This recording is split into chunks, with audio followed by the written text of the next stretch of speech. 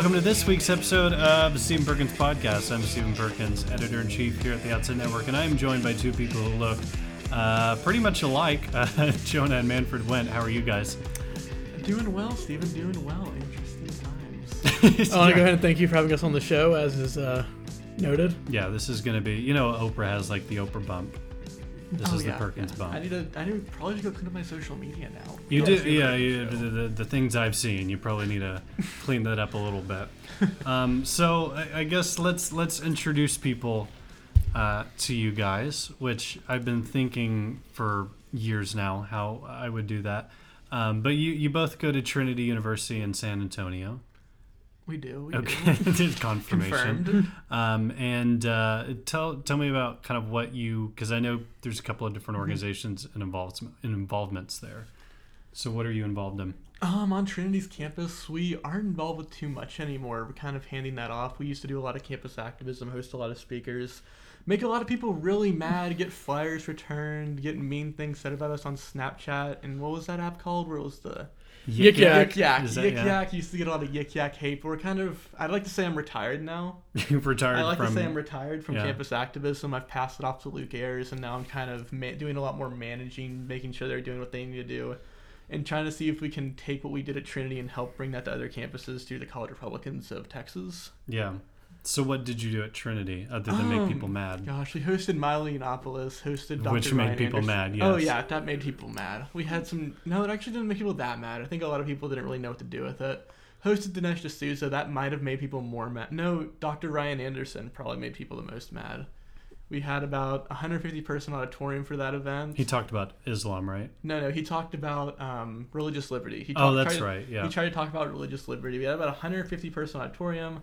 145, we sold out the entire room. About 145 of them were decked out in rainbows. The other 5 were from a book club. Oh, yeah. That's nice. Yeah, no. The book clubs now do activism on the side?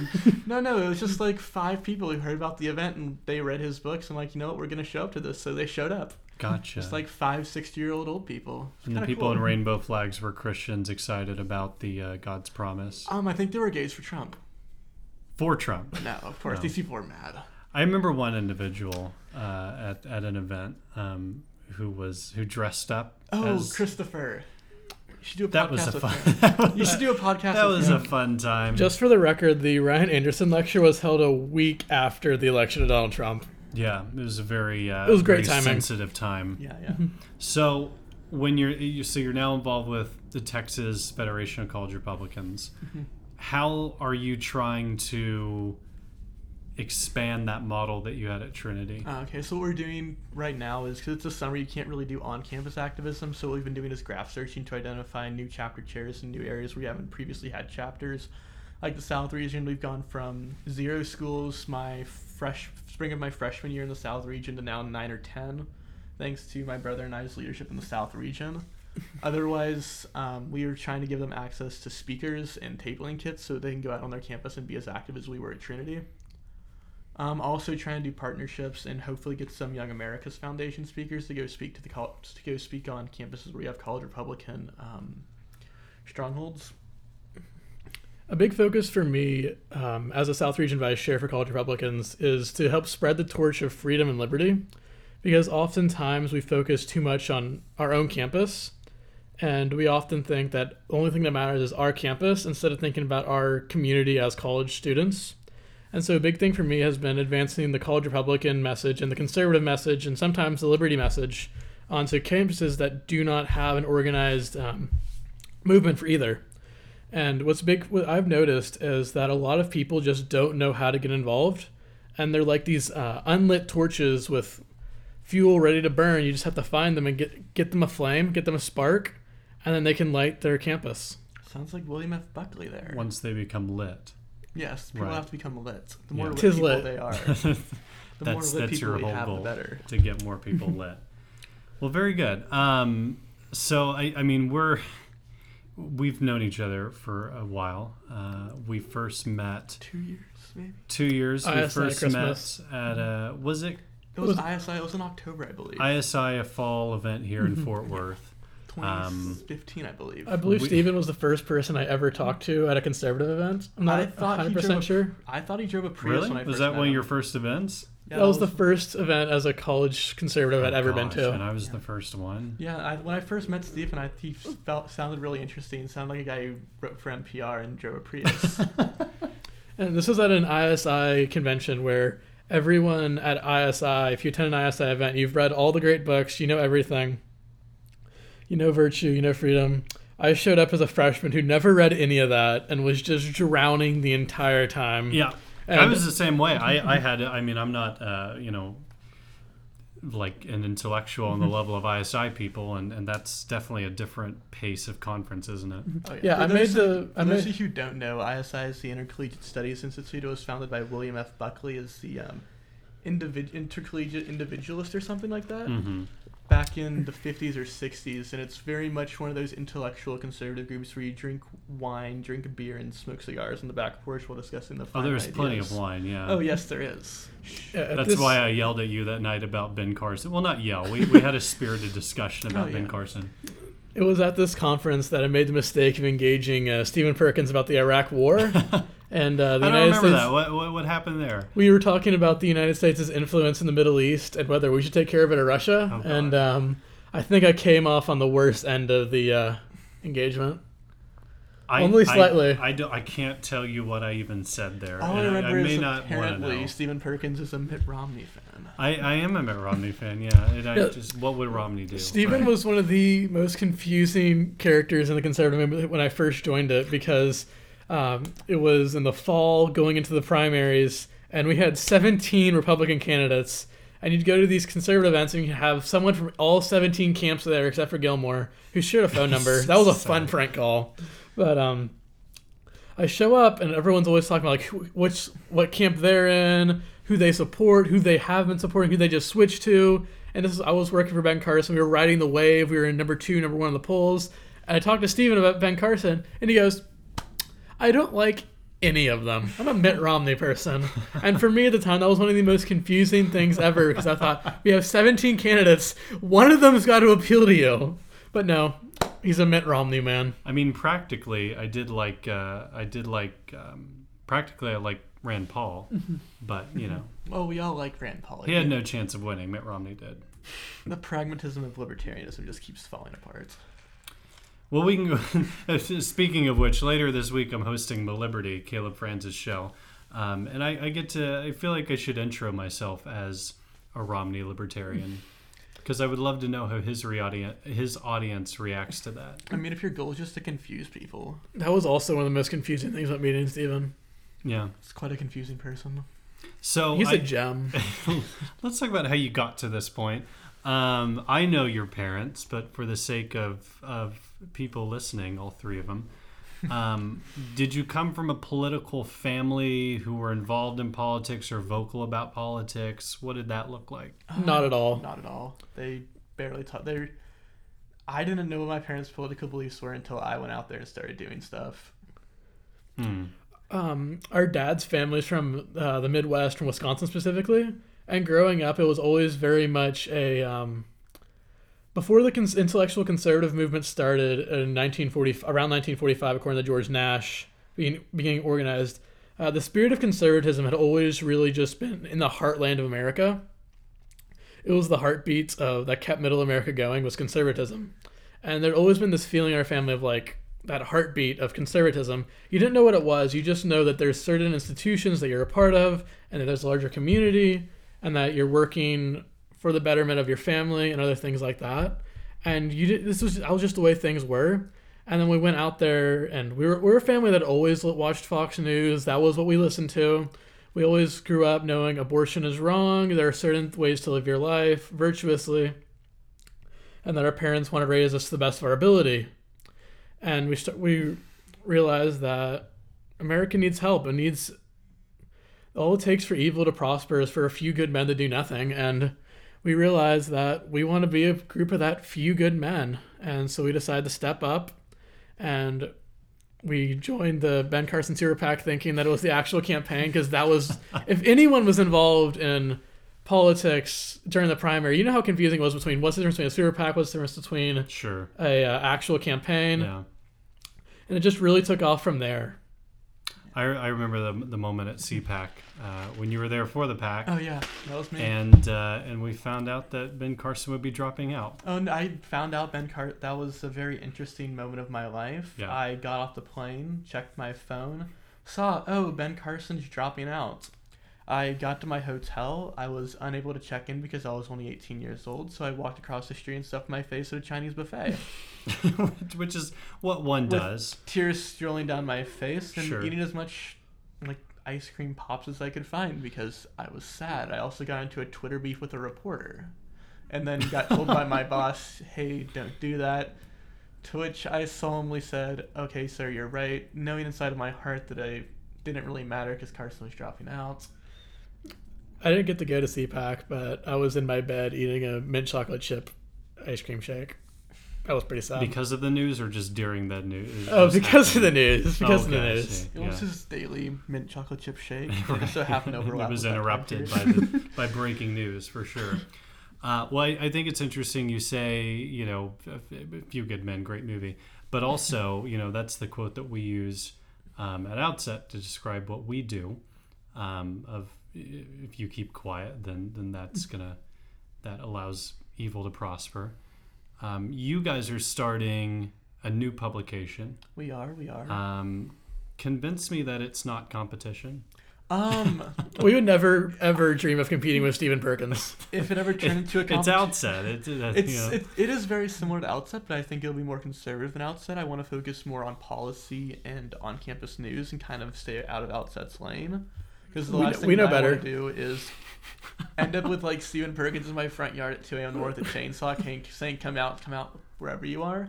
I'm in bed at 2. I don't stay up that late, no. No, but we could potentially be competitors, but if we do compete, I hope it's one of those friendly competitions where we're on each other's podcast every other week. Yeah, for sure. Talking about how we're going to become better, and I think that it's one of those things where we can work together to build the best products we can to advance our movement. I don't foresee this being...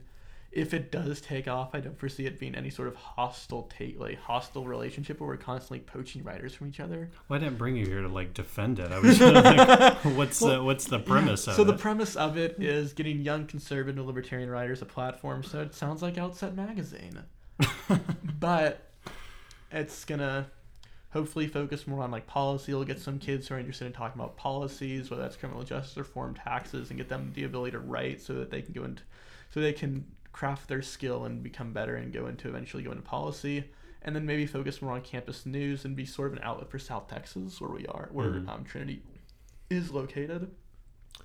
We do have some writers from the community who want to write for it and hopefully can kind of use that to spread conservative values in a place that really needs them in South Texas, where a lot of people may be conservative but don't necessarily know that they're actually Republicans as well. I think it's always important to have as many opportunities for people to write as possible, because there are a million kids in the conservative movement, and the job of Outset Magazine and all these writing outlets and GAF and YAL is to act as a filter for helping people become the best advocate for whatever values they want to advocate for. And the more the better, and obviously we all believe in capitalism, so the cream will rise to the top, and these will act as filters for helping us figure out who will be the movers and shakers, or who will be the intellectuals and the man in the ivory tower 60 years from now. So let's talk about that. Intellectualism within conservatism, because at the moment it's in struggling. The current climate, it's not so much struggling. It almost feels as if it's been defeated. Is that your analysis? Intellectualism can never be defeated. I think. Well, I say defeated in the sense that it is not.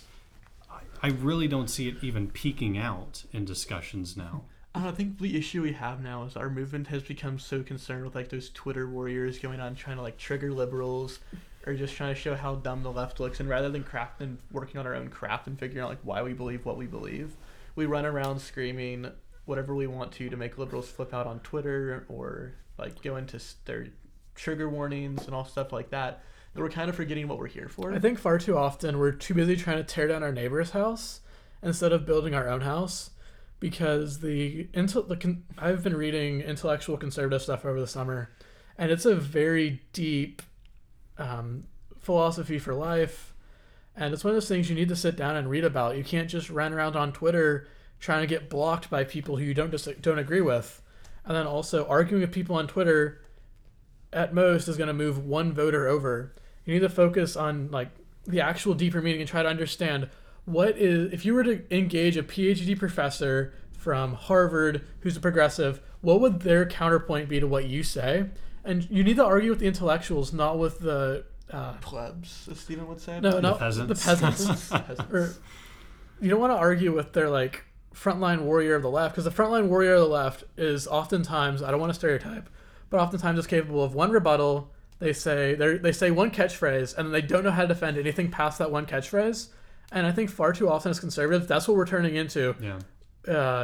Catchphrase for conservatives? We don't want to be catchphrase conservatives. We want to have conservatives who can handle a Lincoln Douglas debate. That might be a little over the top, but we need to be able to go point, counterpoint for a 12-round boxing match instead of just, oh, you're triggered. Yeah. And we're reading right now Outset as a book club because really? we're trying to become more like Oprah. But we're reading God and Man at Yale, Buckley's book. Great book. And meaning to read that. And it's a great book because it was written in the 50s and it still resonates with what's, I think, happening on college campuses now. But I read that and I think, back then, Buckley kind of makes the assumption, at least to me, that people in college, even at a college like his, are very impressionable. So my concern is, well, not concern, but my point is, when you start talking about intellectualism and the intellectual case for conservatism, there's a lot of people who just can't digest that. Would you say that? Yeah, I'd agree. There's certain, how do I say it's this? not the most sexy topic, right? It's not the sexy topic. It's why I write articles about politicians wearing dad jeans, because I have to break it up a little bit. And also your hot dog article. Well, that was a good one. That was classic. But yeah, there's just some people who the intellectual arguments work better for. There's some people who want to sit here and have an intellectual debate, but there's other people who maybe talking points work better on. I think part of this is you have to figure out what works for each person. For example, if you go into an intellectual debate, obviously you can't have just you can't have your one or two conservative talking points. You have to have the 12-round boxing match, like Manfred said. But for other people, there's a few things where just maybe one or two phrases, it makes everything in their head click and they switch over. Well, there's also the challenge of you can have those intellectual discussions with other people who are willing to have them. Mm-hmm. But for most people who, I would say, don't engage with that because politics is not their whole life, or just something that they're that interested in, then it becomes a question of how do you change minds on topics where you're not able to break through with an intellectual conversation with somebody like that. And not that you can't have an intellectual conversation, but you're not having a robust debate necessarily as much as you are. And this is where catchphrase people on the left and the right would come in and say, that's the hook. And then we come in and do more work to solidify that. Oh yeah, I definitely agree with your point that this catchphrase conservatism could bring people into the movement. Like Turning Point USA does a great job with this. They do a very great job of this catchphrase conservatism, but once you bring them into the movement, you have to feed them the ideas. Educate them. Sure. Education. Yeah. So it's like getting people in the doors to a school. You get people into the doors by a school by, well, obviously tell them it's compulsory, but first tell them this will make you a better person. You'll learn these skills. You'll be able to earn more money. But then once you get them into the school, you actually have to teach them. I think that's the challenge with conservative organizations is that they're so split up that you have one that's really good at getting people, the attention of people. You have groups like ISI that are really good at the deeper philosophy and the ideas. You don't really have those organizations working together to provide that robust education. Having a conservative libertarian college movement convergence would be a very interesting situation that I don't see happening. Because everyone wants to be the king of their own castle. And sure. I interned at Texas Public Policy Foundation over the summer. And one of the big sticking points they taught us is that conservatives win when no one cares who gets the credit. And when we all work together towards a common goal. That sounds like Outside Magazine. It also some would argue it goes against this conservative idea. And I would say that they've identified it wrong. But the idea of individualism and everybody should have their own piece of the pie and the competition should be high there. Yeah. But I think there's certainly there's a necessity for collaboration that in my mind trumps the rest of that. Yeah, like one thing the conservatives have to digest is this idea of like the family versus the individual, and this idea of the institutions we have in society. How do, like, the libertarian Ayn Rand says the individual is the most important thing in society, whereas the conservative can have, I think the conservative has two healthy answers: the family and the individual. And a family could apply to a lot of things. Yeah. So I always ask about book recommendations on the podcast. And there's one right there, Freedom and Virtue. What are some, for someone who wants to get their feet wet, we'll start there, get their feet wet in conservative philosophy, what are the basic tenets? I think where do they go? Basic tenets, you've got to start with Conscience of a Conservative by Goldwater. That's kind of what kickstarted the movement and awakened the heart of middle America. That's a good way to get your feet wet. It's a bit of a hard book to get through. It's only 125 pages, if I remember correctly, from my version. Some of it's a bit dated because it's from the 60s, so he talks about like farm subsidies and stuff. But if you can apply farm subsidies to a lot of different things, it's one of those things that gets you thinking into the conservative mindset. That's what I'd start with. And did then, we not have a discussion about farm subsidies at an event that y'all had? Oh yes, we did that diversity panel. Someone kept asking about, well, what do you think about subsidies? Alexander Perkowski asked about farm subsidies. I was like, oh my gosh, Alex, that's I hope why you're I was listening. brought here. That was so bad. No, but a book I would recommend, and a book that really got me started, was honestly Glenn Beck, his An Inconvenient Book, which was the satire of... That was one of the first I read. Yeah, Al Gore's An Inconvenient Truth. So Glenn Beck satired out with An Inconvenient Book, and he kind of lays out this fundamental libertarian and conservative beliefs, and it's got like these cool pictures. It's really easy to read. I read it when I was like in 4th grade of all things. that was actually the book I'd read before going to bed. Yeah. I would sit there and I'd look at the pictures and look at how this union hot dog stand is doing worse than the privately run hot dog, or the right to work hot dog stand, because the union workers keep taking breaks. And it gets you thinking about the ideas on the basic premise and the basic level with pictures and interactive things where you look at it and really start to think, and funny jokes. Yeah. I would definitely recommend starting with the early Glenn Beck. Yeah. Glenn Beck's the person who got a lot of people who were in our age group into the conservative movement. Yeah. He's not really what he used to be, but he's still... Like, his early stuff will help you understand, like, what's the point of fighting. Another good book from Glenn Beck's early writings is Letters from the Real America.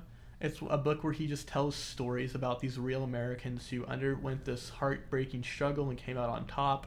And he also tells a lot about his own life story, which is quite tragic. Yeah. What's a book that you would most often give to someone else as a gift? The book I've given away most is Dear Excuse Me Professor from Young America's Foundation. I think it was a partnership between Young America's Foundation and then Jeffrey Tucker at Fee, I love him. one of the other people who works at Fee. But yeah, Excuse Me Professor. It gives about 45 different arguments for conservative or libertarian ideas, and essentially lays out like what the liberal argument is and how it's wrong and how to debate it. It's a very good book. You can get a free copy from Young America's Foundation, or if you email me, I'll send you a copy. I have like 15 of them at my house. I've turned down this book so many times, but somehow it keeps popping up on my bookshelf that I've given it away about 4 or 5 times. And it's just a very good primer. I go back and forth on whether conservative and libertarian intellectual thought should be an inverted pyramid or a tree. With an inverted pyramid, be starting with like the baseline, and then you start with the inverted pyramid, you have the baseline, then you have the more ideologues, and then you start reading the actual, like, with conservatives would be like Buckley and Kirk and Burke, and with libertarians would be like Rothbard. I go back and forth between that version and like the tree, where you have like the basics are the trunk, and then the roots are the intellectuals, and then the leaves are the ideologues. Oh, okay. Interesting. I go back and forth, and I'm having difficulty coming up with like what's the middle between conscious of a conservative and then just straight up reading Kirk and Burke. Do you want to go with an ideologues where it's kind of a like cloudy mirror of Burke and Kirk trying to explain to people who just know the basics, or do you want to read like I'm having difficulty trying to come up with what's the second move between Conscious of a Conservative and Burke and Kirk. Gotcha. So where to go from Goldwater? Something the Republicans had to do. We'll follow up on that. Yeah, that was certainly something they had to think about for a couple of decades. All right. So issues that come up into the future, what do you think are going to be some of our generation's defining issues within the next, few decades and beyond? I think defining issues, we're going to see privacy is definitely going to be one. Everyone now has their own encrypted apps for communications. So when the government shows up to try to look at your text messages when a crime's committed, but we wouldn't obviously ever be in the situation. But one of the issues now that we're facing is encrypted technology, and should the government be able to go in there and decode it? So I think there's definitely going to be a lot of Fourth Amendment issues coming up for us, just with the way technology is advancing and how some would say we need to change the Constitution to reflect the change in technology, whereas other people would say we don't. So Fourth Amendment is definitely going to be an issue moving forward. I think what's going to be interesting over the next 30 to 40 years is what issues we win on, what issues we lose on. For example, abortion is an issue we lost in Roe v. Wade, but we kept fighting. Mm-hmm. And I think we're pretty close to turning the corner. I've heard a couple of pro-life people say we're 10 or 20 years away from overturning Roe. So I think that's something we can definitely look forward to winning if we keep up the pressure and keep doing what we're doing and science keeps on pointing in the right direction. But I think even on that issue, that's something that the Supreme Court has a ruling about it in Roe, but culturally, people have become, over the past decade or so, more pro-life. And so culturally, we're winning on that. And then also, what's going to be interesting is how far does rideshare and the sharing economy go? Because I think at the first ISI conference I went to, they talked about, this is when we didn't know there was going to be a Republican president. We were trying to figure out how do we beat back progressives. And the idea that they came up with was find a monopoly in the economy and destroy it. And they looked at the taxi cartel, basically, where everyone remembers being a kid and like riding in a taxi and watching that meter go faster than you can count. And now we're in Uber and Lyft, where I could ride from my work to my apartment with a $5 off coupon for like a quarter. And so I think we need to look at what economic monopolies are we going to break up, because even the most progressive liberal who isn't getting paid by the taxi companies is like, yeah, I'm cool with Uber and Lyft. That was one of my favorite conversations with the professor. She was like, yeah, I use taxis because I like unions. And I was like, I use Uber and Lyft because I enjoy eating. I like having more money. Imagine it'll be interesting because I think we're definitely winning on economic issues, because you're seeing that just like communism collapsed a generation ago, or 2 generations ago at this point, while we're getting old, that socialism is starting to collapse with Venezuela. Because let's remember, all of our I don't think enough people are watching that. I really because the same argument is, America's better, we can do it better. I for economic issues, I have a hard time with that, because people think, when Austin threw out Uber and Lyft, oh, good on Austin. Like, that was certainly something that, and you had other companies that came in and filled the space, but I'm not as convinced that people, especially when you look at economic justice and kind of equality there, people are still fighting pretty hard on that. Well, I think what we really need to do is we need California to keep on Californianizing, pass that universal health care bill, and send all their jobs to Texas. Oh, no, I think one thing... I don't. Well, there are too many are coming here. Well, one thing as Texans that we need to worry about is the incoming refugee crisis from blue states. Because if California continues at its current state, that's going to turn into a refugee crisis. We're going to have to come together with a system for that. I think sponsorships of California families? Yeah, sponsorships of California families. If they have jobs, they can come in. Or family members, maybe. Interesting. We'll have to figure out how that system's going to work when California collapses. So that's the future question. I feel like that clip's going to age really well. I hope that clip gets shown on like CNN, and I'm like, Jonah Lynch, you could foresee the future. No, but another issue we're going to face is, I think, is paid family leave. Is that going to be something that capitalism and our capitalist society naturally evolves to, realizing the benefits of it, or is it going to be something the government has to shove down our throats? I'm erasing companies able to adapt that without government involvement. Just funny how that works. Yeah, it's funny how we kind of fix problems without the government forcing us to fix problems, but I don't know. It's always nice to keep the government middleman out of economic entities, because that cuts out someone taking a slice of the pie. Yeah. All right.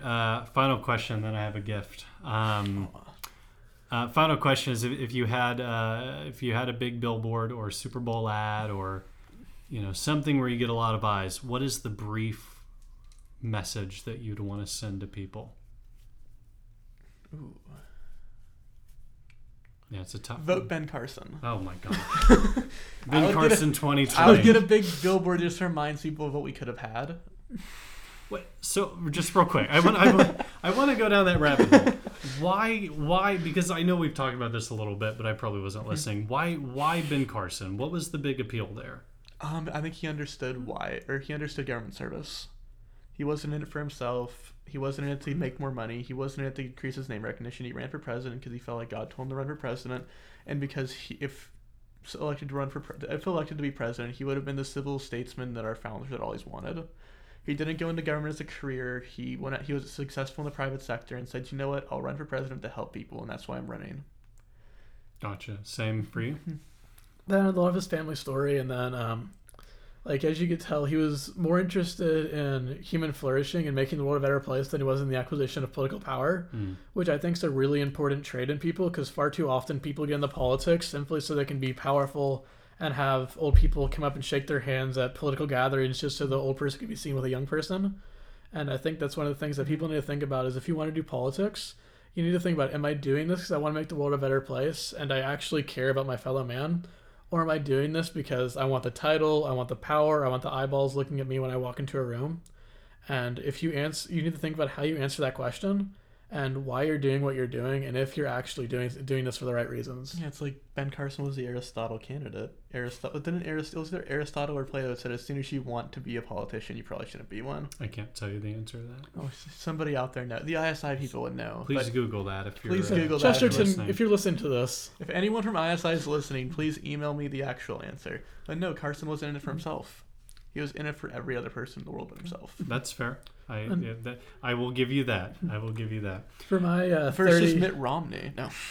That's what I'm saying. He was in it for everybody else. For my 30-second ad, I'd probably go with showcasing Jay Buttigievsky's natural law conservatism. Because I think that natural... Have to expand on that. I don't think anyone naturally gets that here. Because I think natural law conservatism is a very... It's definitely a thick steak ideologically, but it's a good way to get people to understand the transcendent moral order that a lot of people already feel in their hearts. There's a lot of food references with Hayden, if you haven't noticed yet. Yeah, well, it's fun. Well, very cool. My gift to you, and this only happens when I get to record in person, and sometimes I regret. Actually, I think I've only done it once, and I usually do regret it, or I did regret it. I'm gonna let you tweet anything from my account. Now, now here's the rules, because I don't get to delete it ever. But and I'm sure this will be a problem, but you cannot tweet anything racist, sexist, certainly homophobic, or anything that would likely get me fired from the job that I have or may one day have. Now, is this a thing where is this a twin gift where we get one total? Yeah, so you get to come up with it. You get half I of a feel tweet. twinophobia. Yeah, and I don't get to delete it. So y'all can work on something together and send it.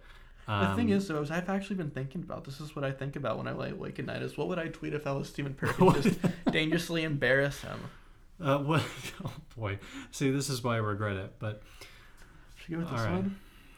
And then you don't even have to show me. You could just hit send. It needs to be something to do with Mitt. This is the probably. Worst Are you proud idea. of me yet? Worst idea. I noticed I type in @M. The first thing that pops up is Mitt Romney. Well, yeah. Of course. I tweet him all the time. Did he ever reply to your Christmas cards? No, he's never. I've sent Christmas cards the past 2 years, and he hasn't done it. All right, how about just purchase my brand new Prius @Mitt Romney? Do you love me yet, Dad? Good Lord. And while you're typing that, where can people find you on social media? My Twitter is...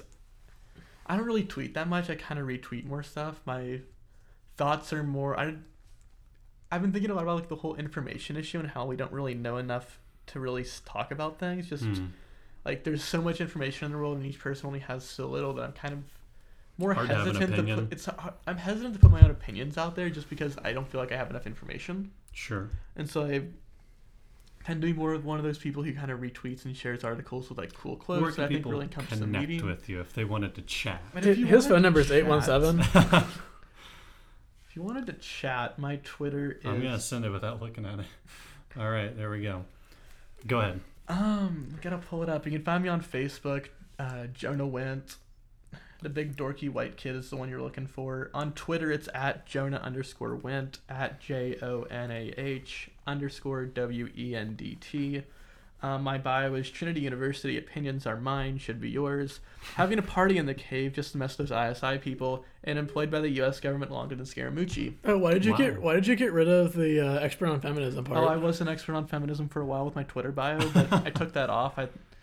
Nobody really told me it was funny. Oh. I think some people thought it was serious. People don't really react to Twitter bios, I found. Yeah. My Twitter is at Wendt Manfred. On Facebook, it's Manfred Wendt. I'm wearing an eagle mask with a American flag in the background because that was my picture for the U.S. for the Summer Olympics and also for the Gold Cup, which the United States won. And you were, congratulations on your bronze, by the way. You were a pole vaulter. Congrats.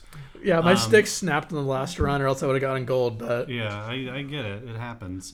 All right, so the tweet, the tweet is just purchased my brand new Prius. At Mitt Romney would be so proud of me. Do you love me? It's already gotten one like from or no, it hasn't yet. Okay, cool, great. I'll fix that.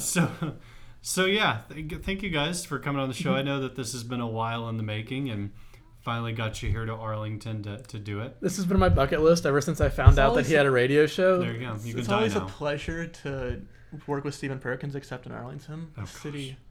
You need to move. I am moving. I mean, I haven't really DFW talked gets about it better yet, the but farther west you go. Yeah, you definitely need to move west.